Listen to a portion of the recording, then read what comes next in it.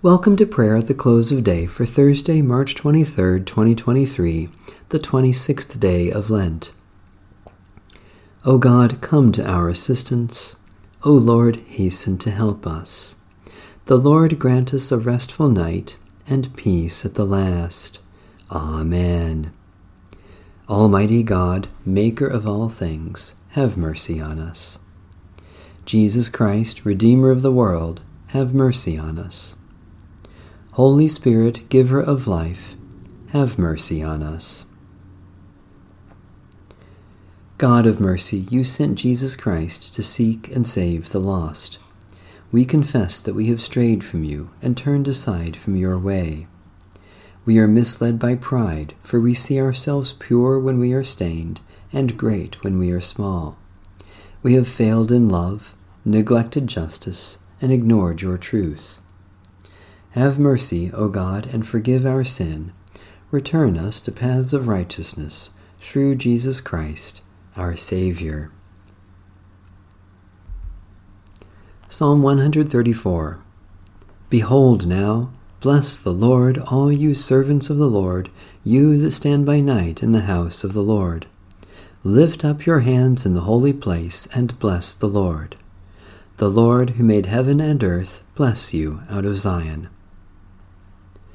Lord God, where 2 or 3 gather in your name, you promise to be with them. Look upon your family gathered in your name, and graciously pour out your blessing upon us, for the sake of Jesus Christ, our Savior and Lord. A brief reading from the second epistle of St. Paul to the church in Corinth. From now on, therefore, we regard no one from a human point of view. If anyone is in Christ, there is a new creation. Everything old has passed away. See, everything has become new. All this is from God, who chose to be reconciled with us through Christ, and has given us the ministry of reconciliation. The word of the Lord. Thanks be to God. Keep us, O Lord, as the apple of your eye. Hide us under the shadow of your wings. Keep watch, dear Lord, with those who work or watch or weep this night, and give your angels charge over those who sleep. Tend the sick, Lord Christ.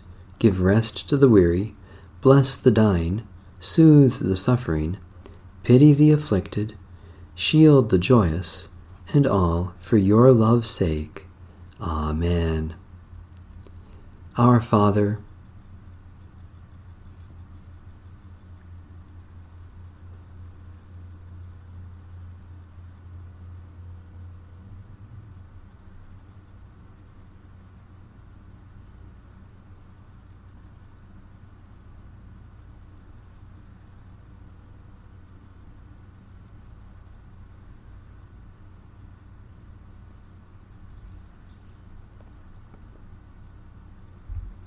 the Canticle of Simeon.